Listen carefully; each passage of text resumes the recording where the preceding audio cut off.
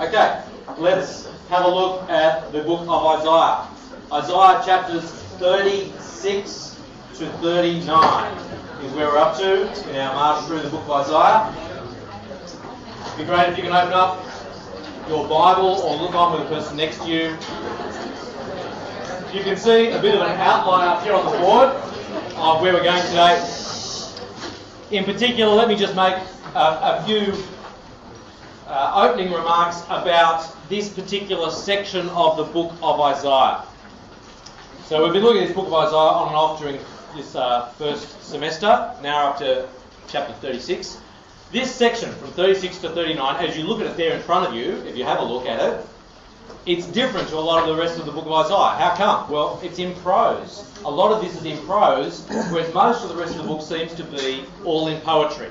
So it stands out to you as a bit of a unit.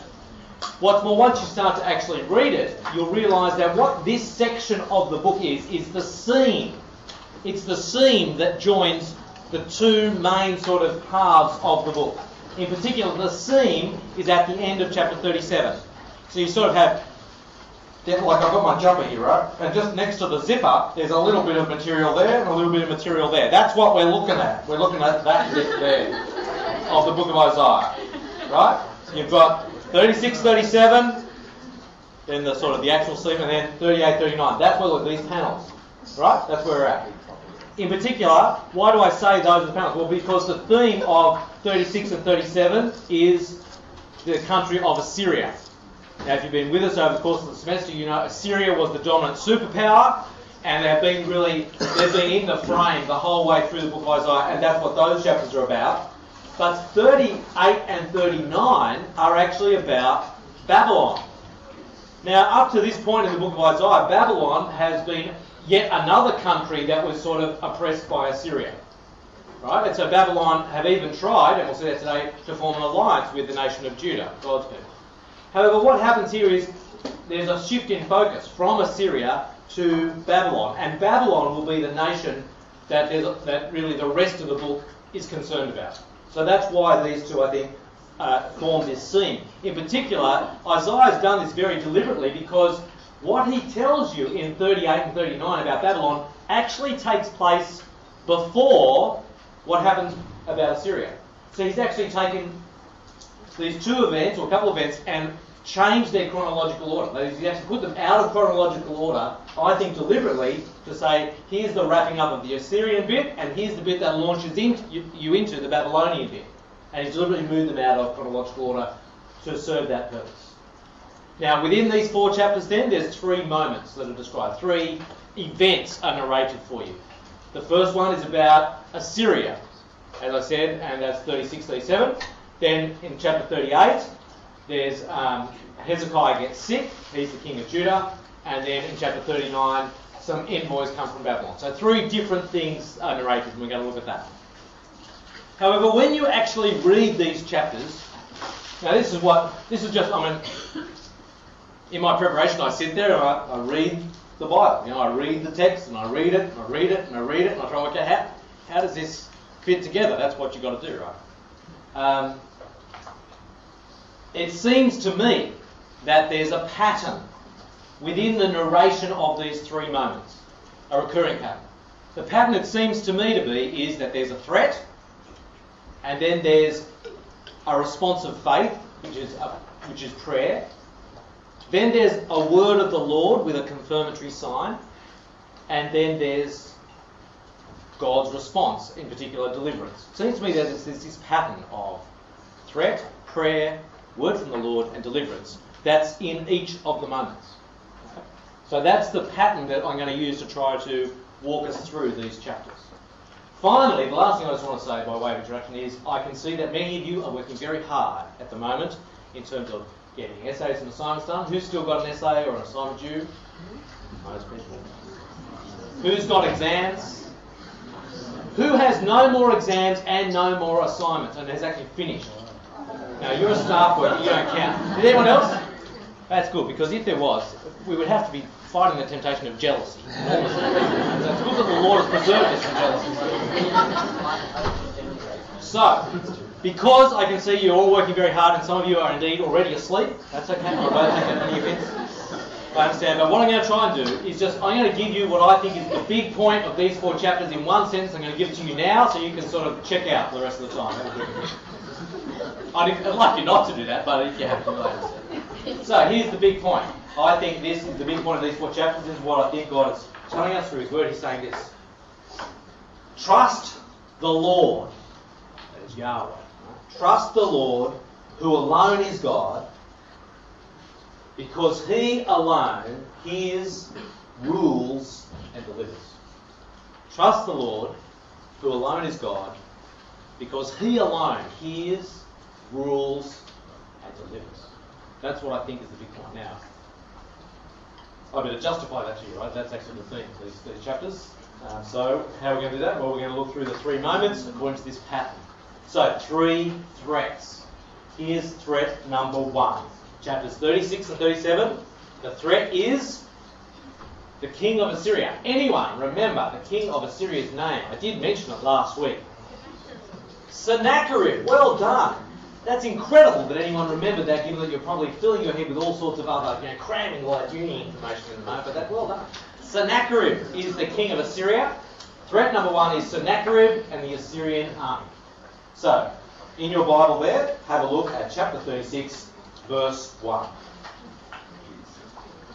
In the 14th year of King Hezekiah's reign, Sennacherib, king of Assyria, attacked all the fortified cities of Judah and captured them.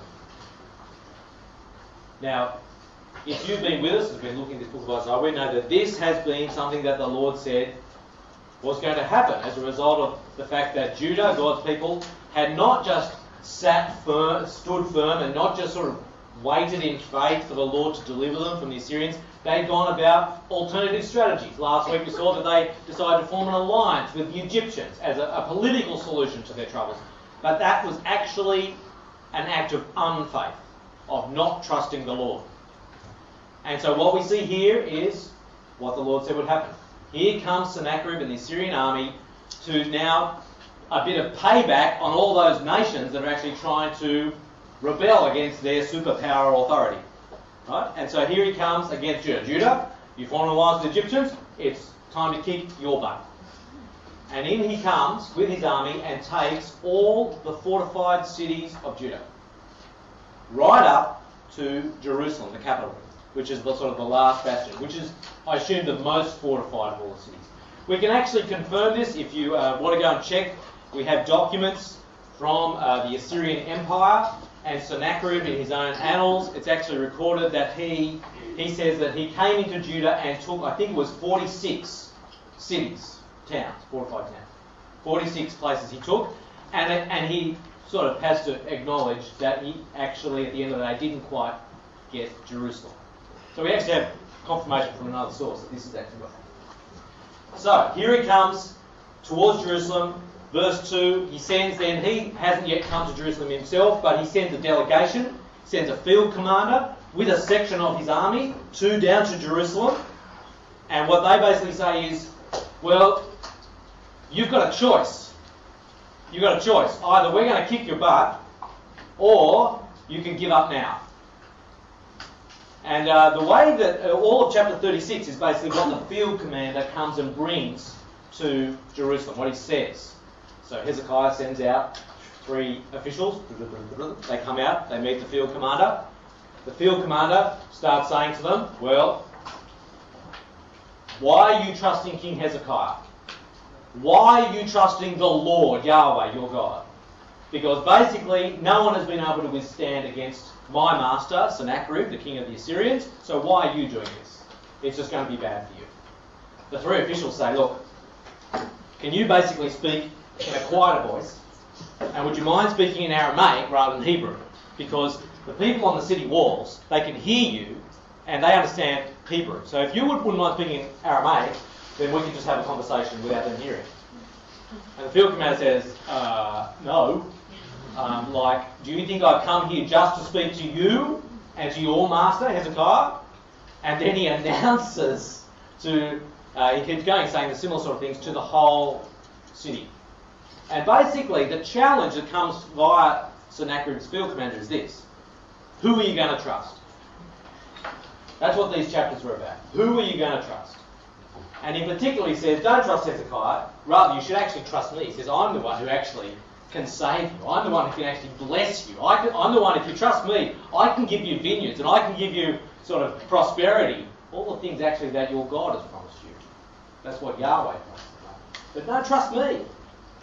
And in particular, he issues a challenge, really, to their God, Yahweh, the living God. Have a look in chapters 36, verse 18. Do not let Hezekiah mislead you when he says, the Lord will deliver us. Have the gods of any nations ever delivered their lands from the hand of the king of Assyria? Where are the gods of Hamath and Arpad? Where are the gods of Sepharim? Where have they rescued Samaria from my hand? Who of all the gods of these countries have been able to save their lands from me?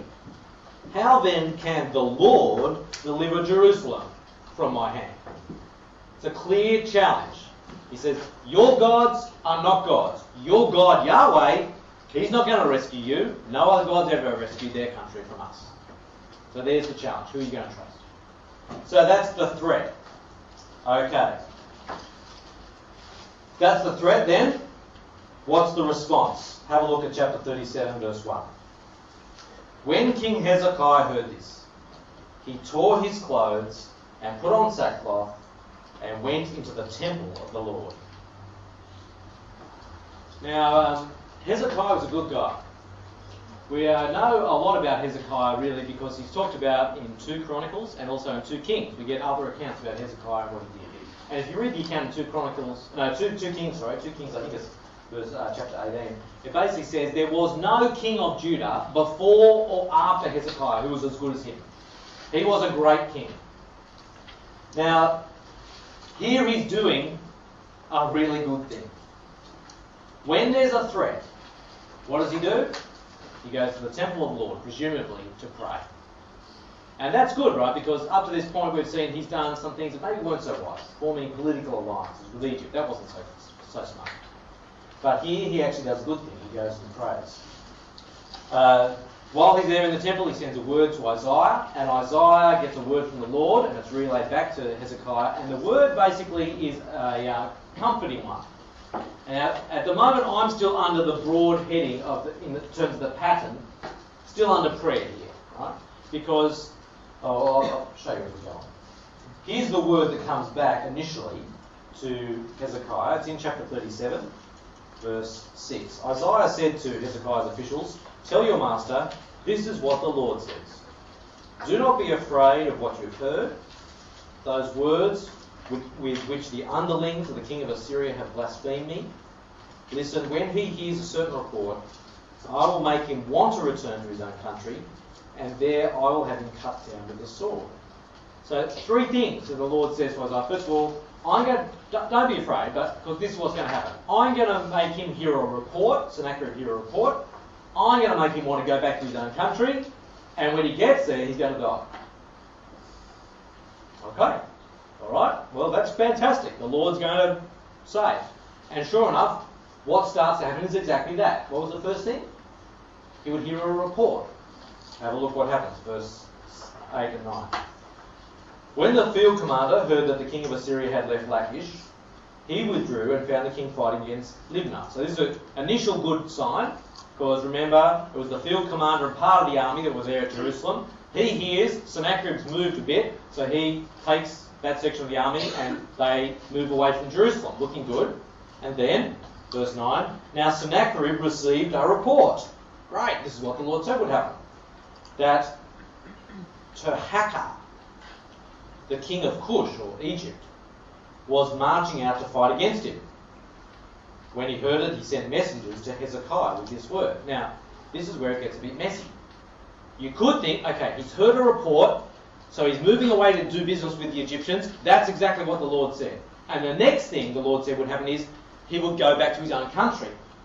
But what Hezekiah does is he writes a threatening letter, sort of like what lawyers do today. He writes a threatening letter to Hezekiah and the people in Jerusalem. And basically the letter says, don't think I've forgotten about you. Don't think your Lord's going to save you. Because basically I'll tidy up this mess and I'll come back and I'll kick your butts exactly as I said I would. So Hezekiah gets this note, right? And things were looking good, but then he gets this letter.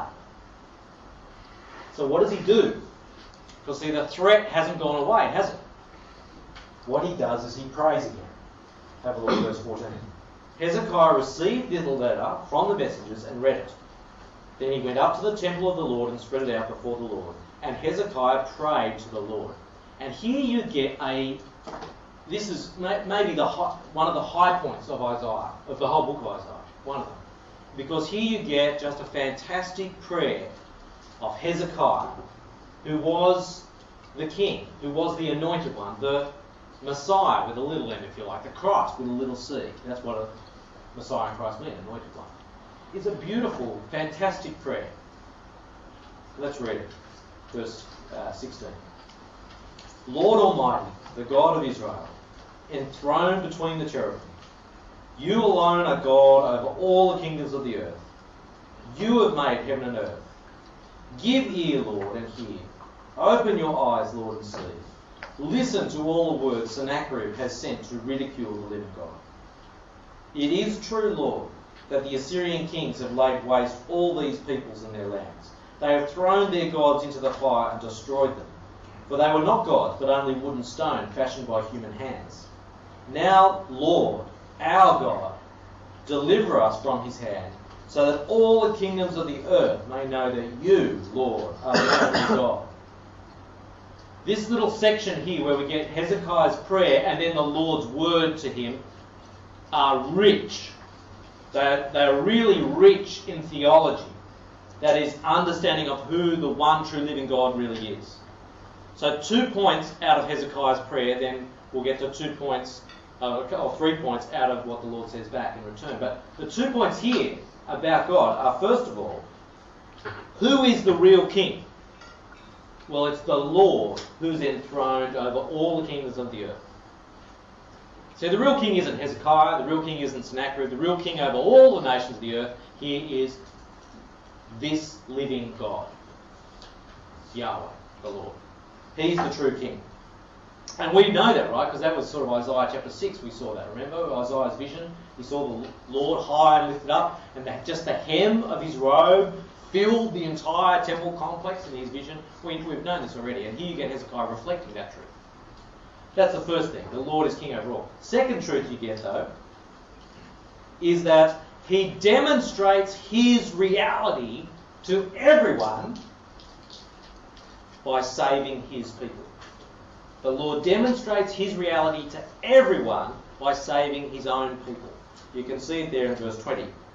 Now, Lord our God, deliver us from Sennacherib's hand, so that all the kingdoms of the earth may know that you, Lord, are the only God. Because what had Sennacherib said? He said, look, I've taken all these other countries, their gods haven't saved them. So what makes you think your God's going to do any different? And Hezekiah understands that, right? He says, actually, Lord, save us, then everyone will know that you're the real God. And that's what happens. The Lord demonstrates his reality, his being the only true God, by saving his people against that threat. Okay, so there's some theology coming out of the prayer. Now, what's the pattern? Threat, prayer, word. A word from the Lord. That's what comes next. Then, verse 21, then Isaiah, son of Amos, sent a message to Hezekiah. This is what the Lord, the God of Israel, says. Because you have prayed to me concerning Sennacherib, king of Assyria, this is the word the Lord has spoken against him.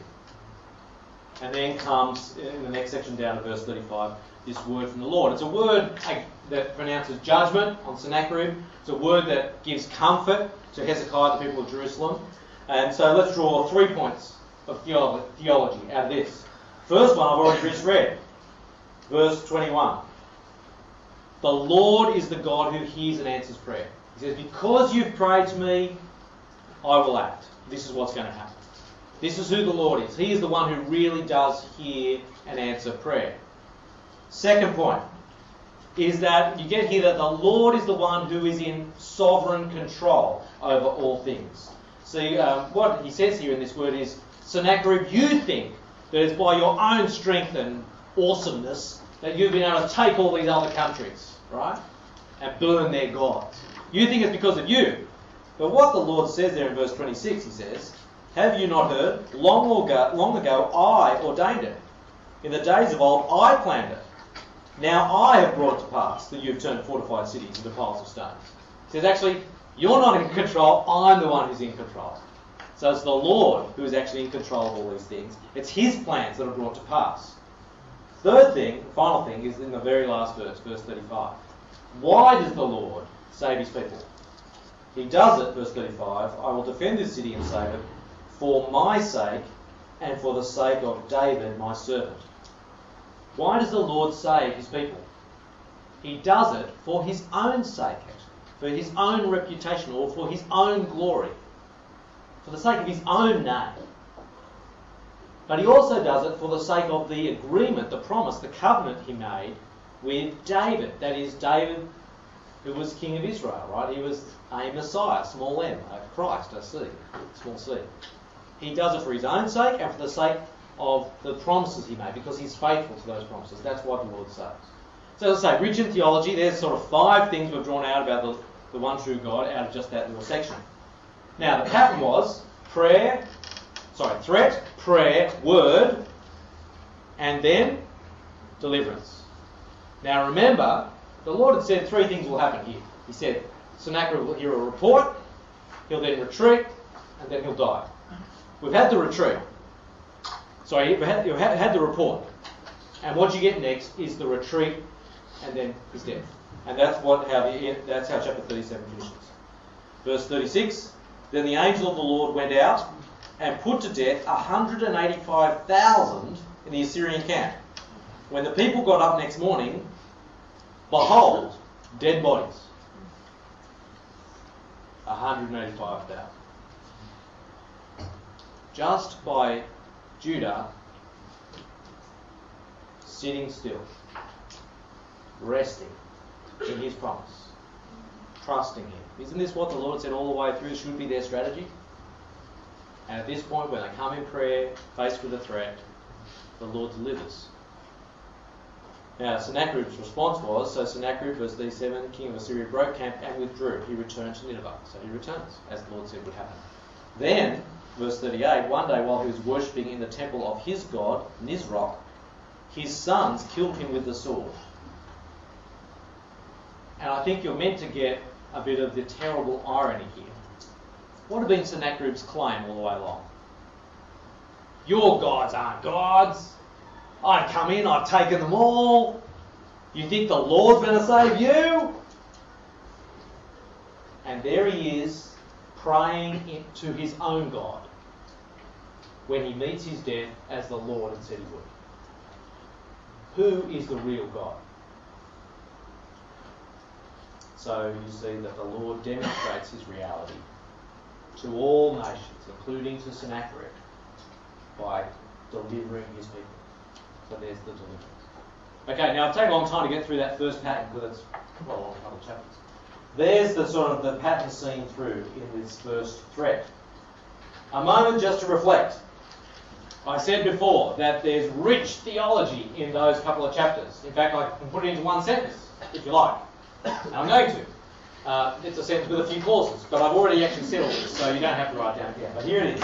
Here's the picture then. I think we get of the Lord here. Who is the Lord?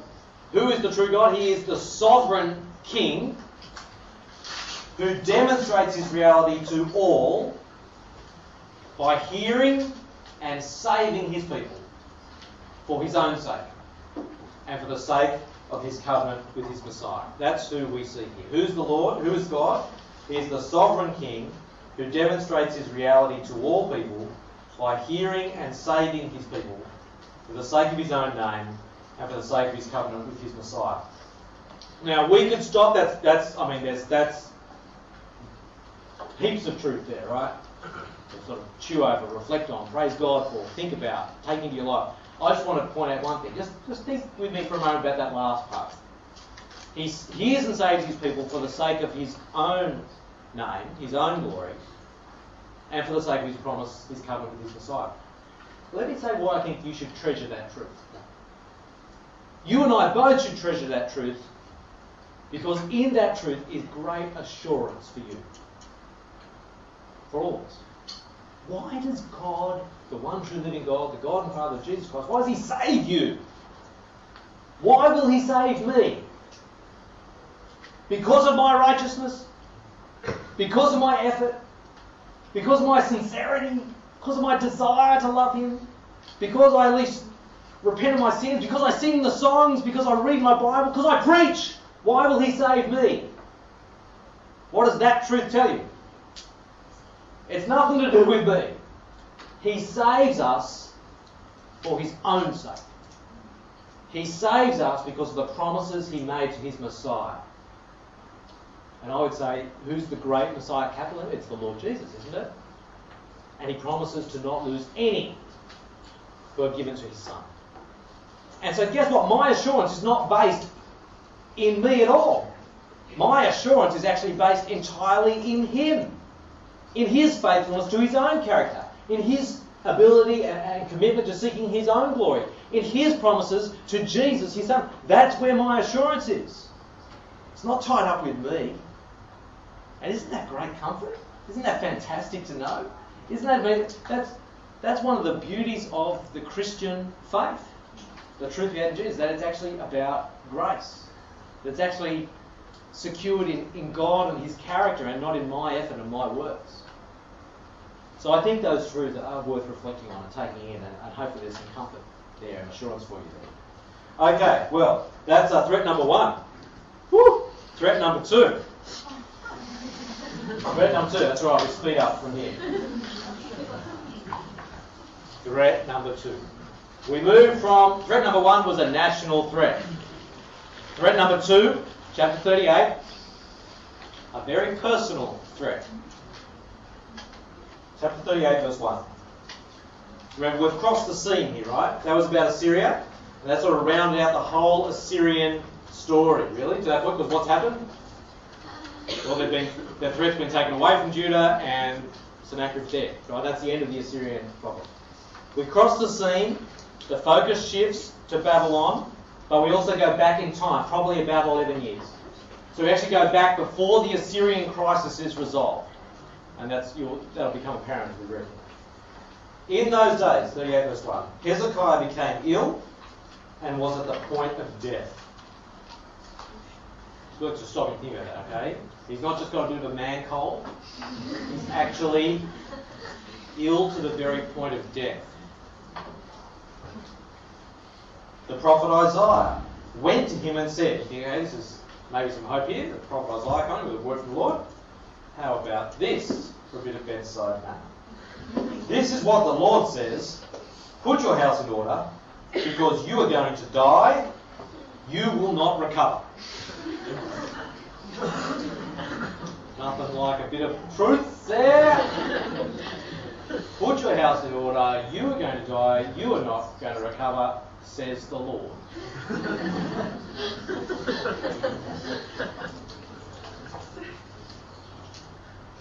There's the threat. What's the response? Well, the pattern is Hezekiah, good man that he was, he responds with prayer. Verse 2. Hezekiah turned his face to the wall and prayed to the Lord. Remember, Lord, how I have walked before you faithfully and with wholehearted devotion, and have done what is good in your eyes. And Hezekiah wept bitterly. He prays. And he's not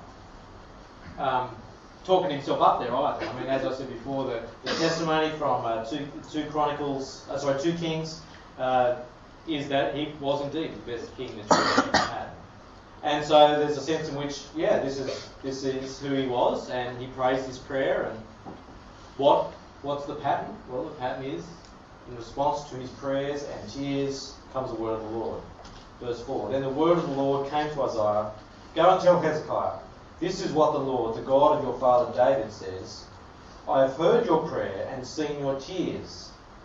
I will add 15 years to your life. And I will deliver you and this city from the hand of the king of Assyria. I will defend the city. That's great news for Hezekiah, though that verse there, doesn't that sort of surprise you? Verse 6, why are we suddenly thinking about Assyria? Where's that come from? Sort of intrudes a bit on the narrative at some point. I wonder whether, and this is a supposition, I wonder actually what's happened here is when Isaiah hears that he's not going to get better, he's going to die, he's worried not just for himself. I wonder if he's actually worried for the nation. Because Assyria at that point is still the big superpower. They're the ones who's threatening. What's his job as king, as small m Messiah? His job is to help under God deliver his people, rescue them. But now he's told he's going to die. And he's not be worried actually about what's going to happen to his people. And in fact, who's his descendant who comes straight after him? Who comes next? Well, if you've read the book of Kings or Chronicles, the next king is Manasseh. Manasseh is actually the worst king they ever had. A terrible king. And I wonder whether maybe Hezekiah, well, Manasseh would have been pretty young, but maybe he had a sense that this isn't going to go great. Like, this troubles me. And so anyway, I just wonder when the Lord responds, he says, I'll add 15 years to your life and I will deliver you from the hands of the Assyrians. They both are tied together. His life, Hezekiah's life, is tied to their deliverance. Okay. So there's the word of the Lord. The Lord also gives a confirmatory sign though. Now this might literally rock your world, this sign. Though maybe you'd have to be a physicist to understand what I meant there. But we'll see if I can explain it to you. Verse 7. This is the Lord's sign to you that the Lord will do what he's promised. I will make the shadow cast by the sun go back the 10 steps it has gone down on the stairway of Ahaz. So the sunlight went back the 10 steps it had gone down. Now I know, if you know nothing about physics and you just skipped out all those classes at school and go, yeah, well, so what? Anyway, that's a big deal. See, there's this ball of fire in the sky, the sun. From our perspective, right, it rises in the east and goes down in the west, right? From our perspective, because actually we're spinning around.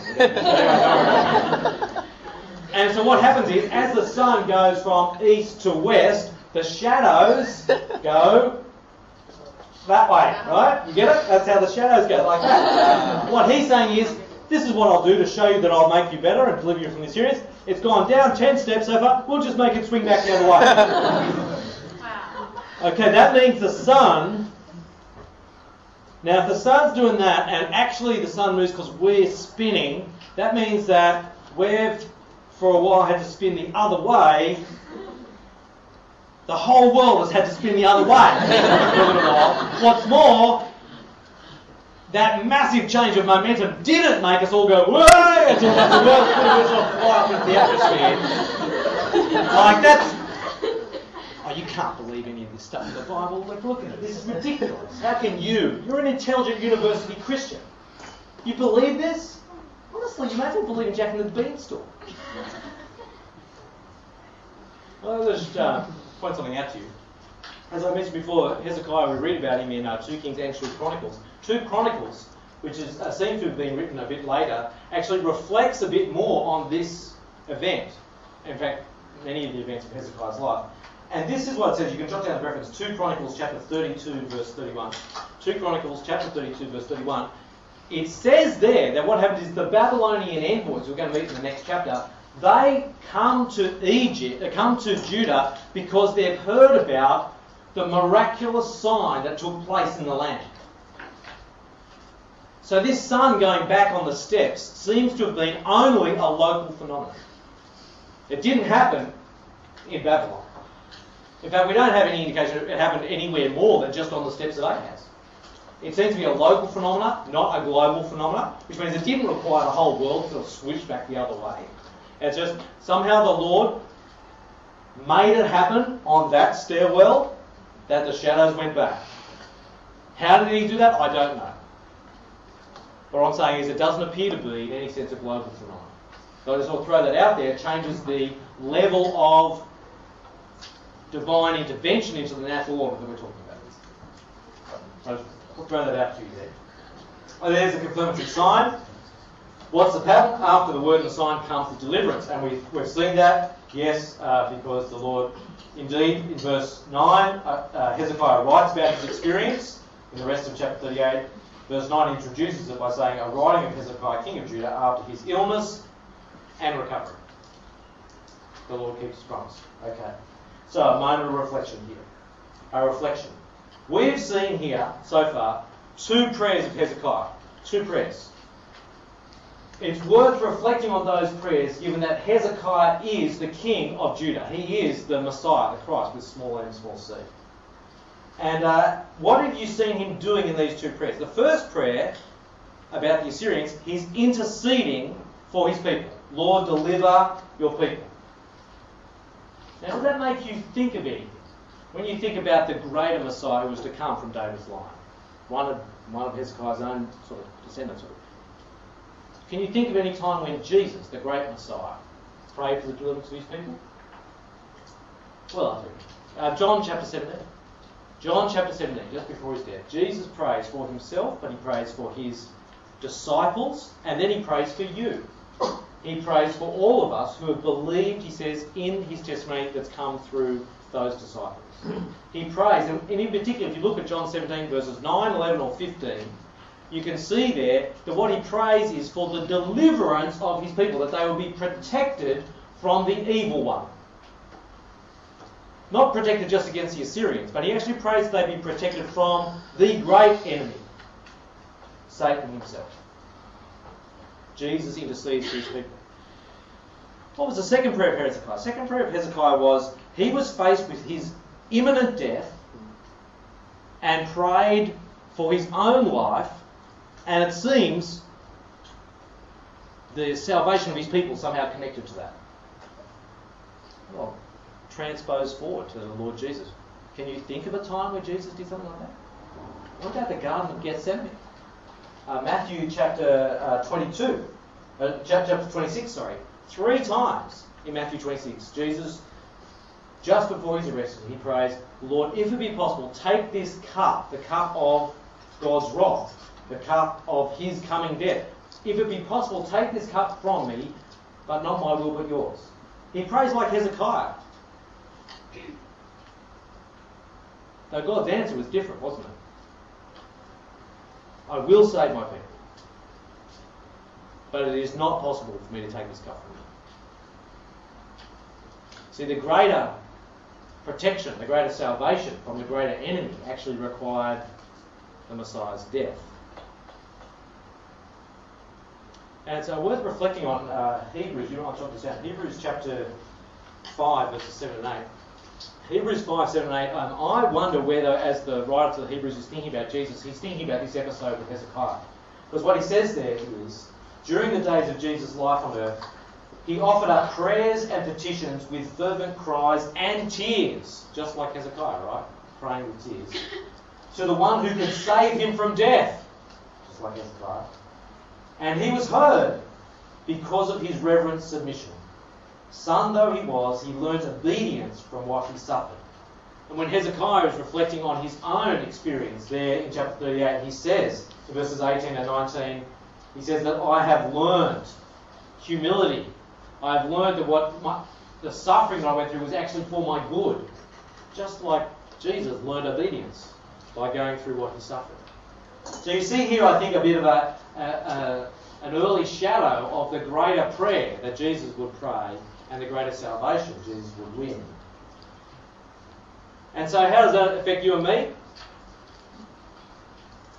Do you need deliverance? Not really. Life's pretty good. Nice, they took away the exams. I'm pretty good. Oh, well, it's just good sometimes trying to stick your head up out of the library and actually look at the wider world. I mean that in a good way. Like, I understand that life crowds in sometimes, but we need deliverance from all sorts of things. We need deliverance from external things and internal things. We need deliverance from external evil. Now I know there'll be people in this room today who've suffered significantly wickedness from the hands of others. Do we need deliverance? Yes, we need deliverance. But I think all of us also struggle with internal threats. We're tempted all the time to move away from our faith in the one true living God to trust other things. to run down to Egypt, as we said last week. Let me just throw out a few examples of the sort of temptations we might find. Do you ever find yourself tempted to pride?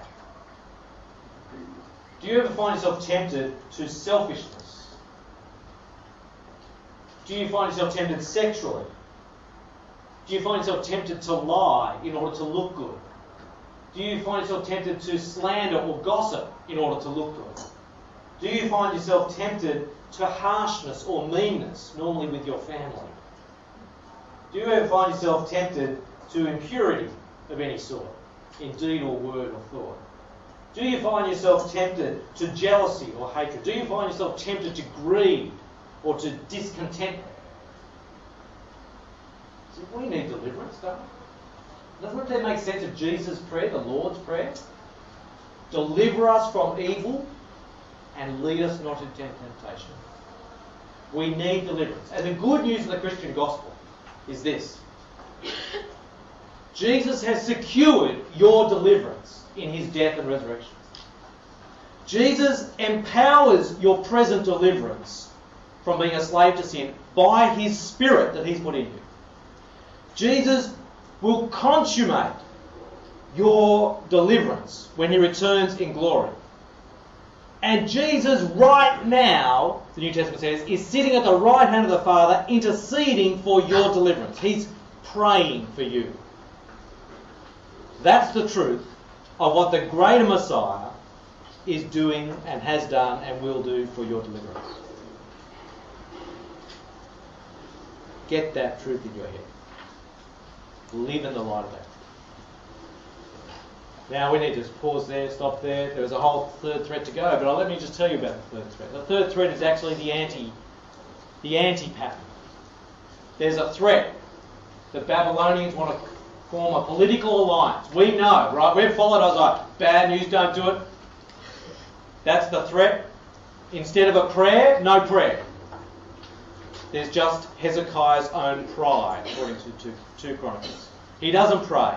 He just goes, well, yeah, big Babylonian guys want to come and see us. Let's time to show off. He shows them all their gold, all their silver, all their weapons. Look at all our stuff. We're pretty cool. Word of the Lord, deliverance. Word of the Lord saying, one day all those goods you have shown them will be taken off to Babylon. Prophecy of the exile, judgment. And you know what Hezekiah does right at the end then? He says, well, the word you have spoken is good, because he thinks to himself, at least there'll be peace and security in my own lifetime. Gee, that's thumbs up to that, Hezekiah. Thanks for looking out for everybody and thinking. And you know what? I think that's deliberate. I think that right at the last moment, the last mention of Hezekiah, good guy though he was, is unfaithful. And you know, from that point on, though there's Manasseh and other kings to come, Isaiah just basically isn't concerned about them. The rest of Isaiah, the only king you really want is the Lord and the true Messiah who will come. And that drives us to annual conference.